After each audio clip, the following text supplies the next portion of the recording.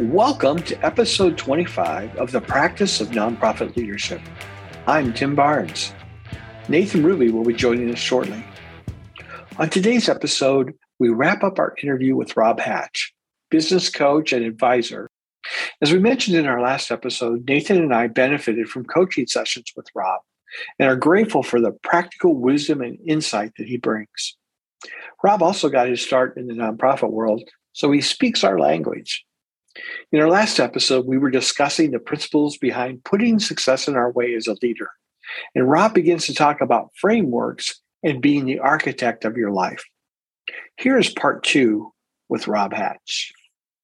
And so now you were talking about frameworks. This is what worked for me. That's what put success in my way looks like for me. But if we just take those principles, that principle and those elements, if we agree that those are true, then we do have limited willpower, decisions sap us, and we can leverage habits.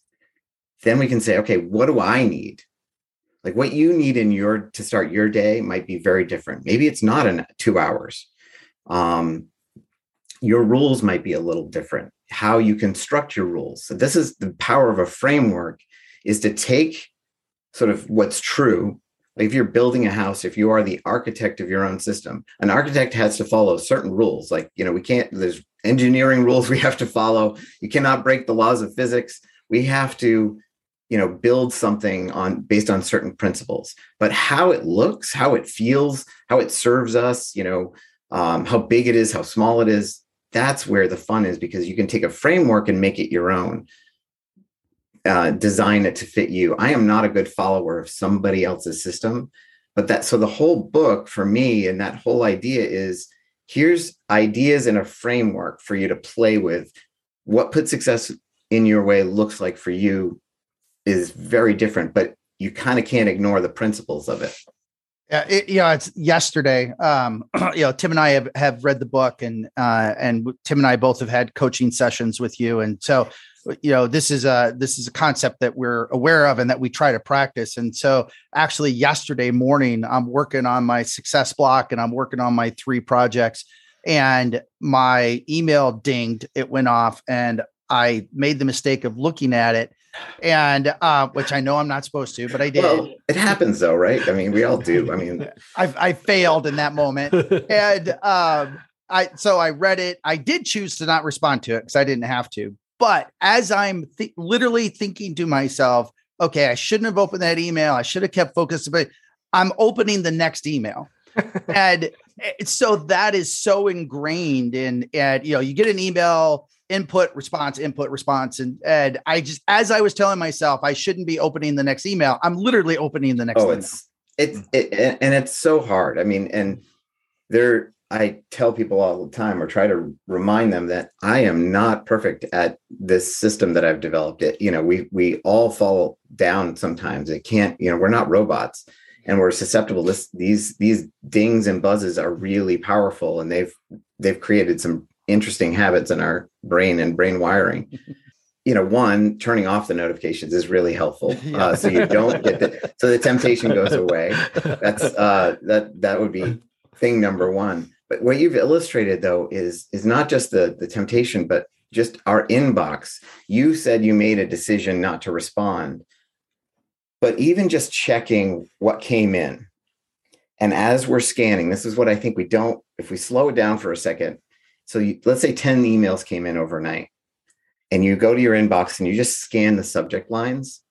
Every single thing that you read, you're saying, do I respond? Do I open it? Yes, no. Those are all little tiny decisions that you're having to consider. And it's planting some other thought in your mind. You're like, oh, that's from Tim. It's probably about this.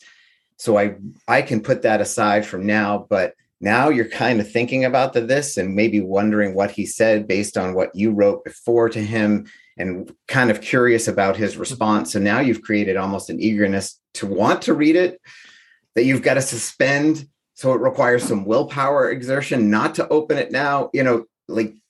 Just by looking at your inbox, you are taxing your decisions and your willpower almost immediately, which is why I, try my best not to ever open it unless I'm done my success block.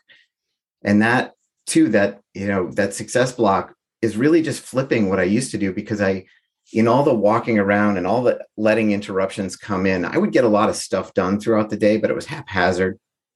But the real important work got crammed right to the very end before I would leave. It never got it done to completion or satisfaction. Of course, there's always more to do.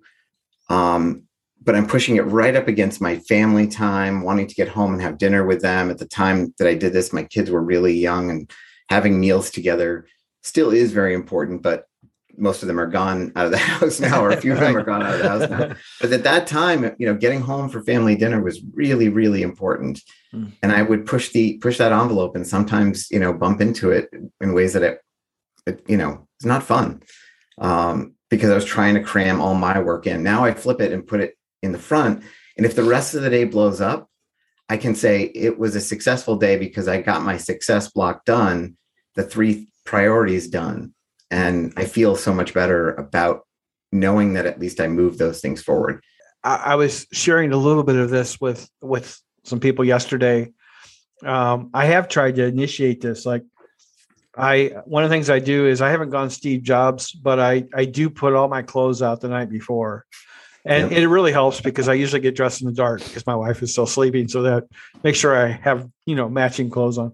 But just a few of those little things have been helpful in my own experience. It did occur to me yesterday as we were sharing, we are in different seasons of our lives, and how we respond to these things have to be appropriate to the season we're in. So you're talking about, when you have kids are littler, and some of those family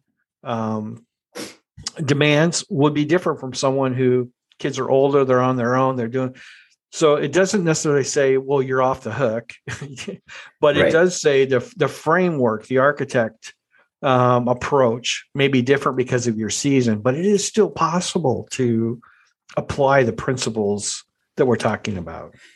Absolutely. In all cases, now I have different things that I want to do with my time outside of work that maybe aren't so demanding, but it's more of a choice and a lifestyle. I actually still have one young child at home who's 12, and I coach her basketball team. And so it's really important still for me to be, available when she gets home from school, at least a little bit, to say hi and check in, and to have the time to do those things and plan for.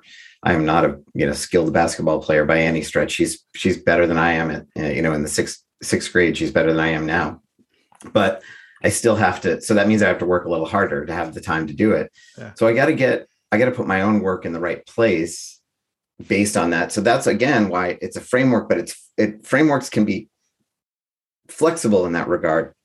You can apply them not just person to person, but season to season, as you're pointing out. And I didn't do it very well. Like this framework did not arrive in time for me to take advantage of this when my kids were really, really young. They were, young, a lot younger, but I would have benefited from just serving everyone in my life better if I had just put that work someplace else, or had a container for it. Maybe it's not first thing in the morning for you. Maybe your best time, you've got certain demands that you have to attend to first thing in the morning, so take the 2-hour block and put it somewhere else. Split it in 2 if 2 hours, all 1 2-hour stretch won't work for you. Do an hour here and an hour there, or whatever it takes. But the principle of blocking off the time, choosing ahead of time what you're going to work on, getting really specific, making sure you're aligning that work to your priorities, whatever they may be, that still can be done. Someone asked me yesterday about the idea of how hard it is to move the obstacles. And you talk a little bit about that in these frameworks. Not only do you put success in your way, but one of the ways to do that is get the obstacles out of the way that stop you. Can you talk a little bit about that approach? Just identifying. Let's pick on Nate here, and that notification is an obstacle. Right. So it's looking at the things that are grabbing your attention and pulling you away, and realizing that you do have some control over it. We accept the default settings on a lot of software for example, will install something and they'll say, do you want notifications? You might agree to that. And then next thing you know, you've got 15 different apps notifying you that are completely unnecessary.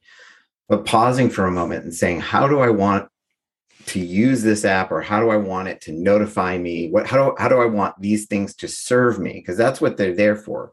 Their email is a service, and it serves a purpose, and we can structure it in a way that works for us. One of the ways that I did that with email was I don't I don't want to look at my inbox, because anything that hits my inbox is kind of random. So if I get more than a few emails from someone, it gets filtered into a very specific folder, so that when I open my inbox, if one of those folders is unread, I know someone important in my life has emailed me, something important is there. So I don't even have to check the inbox so much. The first place I want to check is these folders.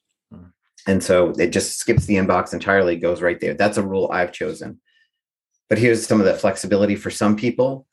They don't, if it goes somewhere else, they will never look at it. So I've heard people say, I do the filtering, but I still keep it in my inbox so I don't lose it, because I'm worried that I will forget about it if it goes somewhere else. Yeah. So same principle, but it's thinking about, how do I want to receive emails from certain people? How do I want them highlighted? How do I want to be notified that this is important versus just a mess in my inbox? We get to shape that. We really get to make those decisions. So that's part of clearing things out, is figuring out what am I getting pulled into that I don't really need to be pulled into. Sometimes it's taking an app and removing it from your phone. If Facebook is taking up a lot of your time and you just keep beating yourself up about it, as hard as it might be, remove it from your phone and maybe only do it on your desktop or something. Or when I go into Facebook, I like it to be, or to TikTok or anything like that, I want it to be a conscious decision. I'm going here to spend some time to relax, to check in with friends, to see what's going on in the world, to laugh a little bit. If it's TikTok, there's some funny videos there, why not? Right. But I want it to be more of a decision than a distraction, or a deliberate action rather than a distraction. Yeah. And some of these things some of the things you mentioned are really so simple. They're kind of obvious, but we don't really think about it. And one of the things that I did about 6 months ago, I realized that I have my work email and I have my personal email, and I have 2 other emails, way too many emails. But yes, my personal email I was getting, I don't know how many hundreds of emails a day. And most of them I didn't even care to look at. And so I finally it took me about an hour to go through and unsubscribe. And it was amazing. Now I still get them. And I realized the other day I'm going to have to go through and do it again and purge a little bit more. But now I'm only getting the ones that I really have an interest in looking at. And that has helped the huge stockpile of unread emails. Yeah. I do a monthly maintenance on my email still to this day, because, new clients will come in and they need to be filtered to a certain place, or I might sign up for something and forget that, I use that email, and all of a sudden I'm getting promotional emails from them. I don't want those. So I need to unsubscribe. I was giving this advice to someone recently who's really overwhelmed by email, and basically talking to her about the structure that I described, but getting to the structure, that hour that you're talking about, is really hard sometimes. And my cheat for that, and people call it cheating, but I'll fight with them on that in a second. But the cheat for that is, go through the last couple of weeks of emails and see if there's anything important that you're really worried about. The rest, there is this thing where you can select all, mark as read, and archive everything. And particularly if you have Gmail, you can archive everything. It'll be there forever. So if you're really worried about losing something, you're not going to lose it because it's searchable. But selecting everything, just clearing out to inbox 0, kind of does this hard reset, where as things come in, then you can start to apply the filters and say, okay, definite keep. And it just makes the maintenance a little easier. But I still, about every month, do a bit of a maintenance. And sometimes it is a select all, mark all as read and archive. just to clear it out. And for people that think that's cheating, I'm saying, who's setting the rules on that? Like what, it's my inbox. I get to decide what I want to do. Do what I want. I don't need to do this hard work when there is a simple solution. And again, I'm not missing anything. And if I did, like, usually people are pretty forgiving. And also will usually email you back because their inbox is overwhelmed and they're impatient and they sent you something and they're waiting for a reply. So they'll send you a reminder. I haven't missed much. I mean, there's been a few things, but very rarely. And most people are pretty forgiving. It really takes a mind shift in some ways to move from kind of being, I was going to say a martyr, not a martyr, but a victim, I guess, in some ways going, I'm just a victim of my schedule. I'm a victim of my job. I'm a victim of all this, to say, wait a minute, no, you actually have more choice than you're realizing right now. So what can you choose right now, that hour to do your mailbox and some of those kind of things? I appreciate you're challenging us to like, hey, make decision. Let's go forward. Well, that you asked in the beginning, sort of, or near the beginning, what was the reason for writing the book? And part of it is just to help people create some of that space and realize that they do have control over their day and over their time to a certain extent. I mean, everyone's got demands. My family, something happens and I don't have control over my schedule. All of a sudden I've got to respond, and that's fine. But that setting up my day in such a way that I can actually do that, that's a choice.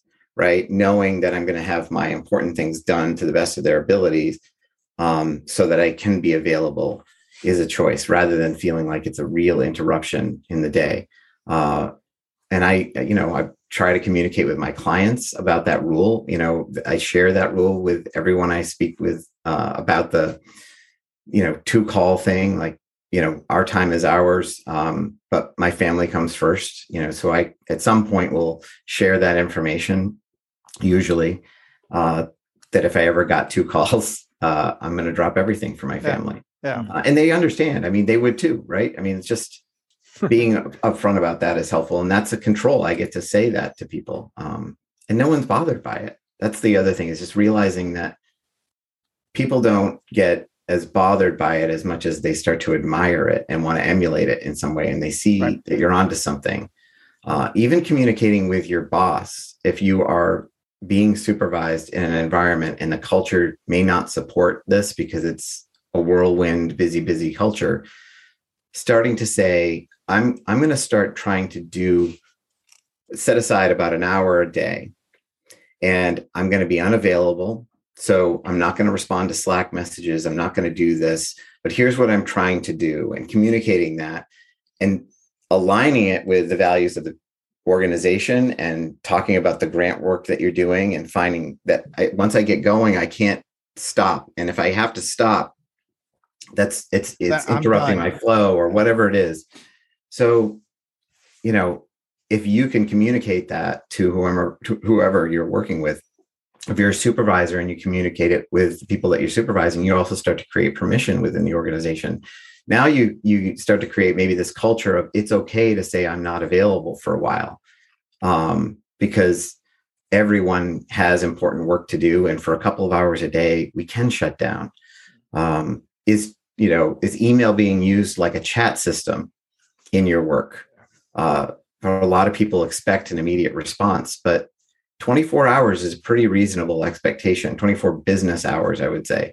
Yeah. So you get an email on a Friday, it's okay to respond on a Monday. When I joined that organization, I let them know in a couple of different ways that if my life at home was in good shape, so the first conversation came around benefits. They offered health benefits, and they said, oh, you're covered, but your family, would be extra. And already, I'm taking this pay cut as it is to do this work. But I said that I need you to cover my family, because if I know that everything's okay at home, I can give you so much more here. Mm. So containing those things and taking a little bit of control and saying control what you can control. Obviously, some things are out of there, but saying, if I can have this focus, then I can give you more. what do I need? What support do I need to have that focus? Well, I need no one to interrupt me for an hour. I need to know that everyone's okay on my team. You guys got this. I'm going to step aside, work on some stuff. I'll be back. But so creating those boundaries, I think, is really, really important. Rob, as we're going to wrap up here just a second, but before we do, I know one of the things that Nathan and I have really benefited from our relationship with you, as well as following Chris Rogan online. It's your framework called Action Stacks. And that has been so helpful to us. Could you just maybe touch base on that real quick? What's an action stack and why is it important? So action stacks are simple, repeatable project plans, or I don't want to say projects. It's like tiny little project plans. It's for repeatable tasks that you do over and over again. And the example I always use is I'm the person who generally sets up our webinars in our organization. But there's a lot of steps involved. There's three or four different software pieces involved. And I can remember it all in my head. I've done it hundreds and hundreds of times. So I know all of the steps. But going back to willpower and decisions and habits, like I don't want to expend any of my brain energy thinking about recalling which step to do. So an action stack actually lists out all of the steps for me. So if I'm doing that, I will pull it up and simply go through each step, even though I can remember it all. I need this list because my brain will say, okay, step 1, step 2, step 4, step 3, step 5, step 7, 8. And now I'm back, and I'm jumping all over, and I might get it all done, but I'm not going to leave knowing it was all done perfectly. I might have a lingering like, oh crap, did I remember to do that step? I'm using all sorts of, decision-making, willpower, energy to stay focused and remember and recall on something that is so rote and it's repeated time and time again. Why would I want to use any of my brain power remembering those steps when I can just pull up the list and follow it? Like there's no honor in that. You're talking about hard work. Like why work hard at something that doesn't need to be worked, that hard? It is a simple process now that I know it. So I create all these lists for repeatable things. And if it's something like that, I will pull it up. And I happen to use Google Keep. You can use whatever you want. You can use paper to create these lists, Post-it notes, Evernote.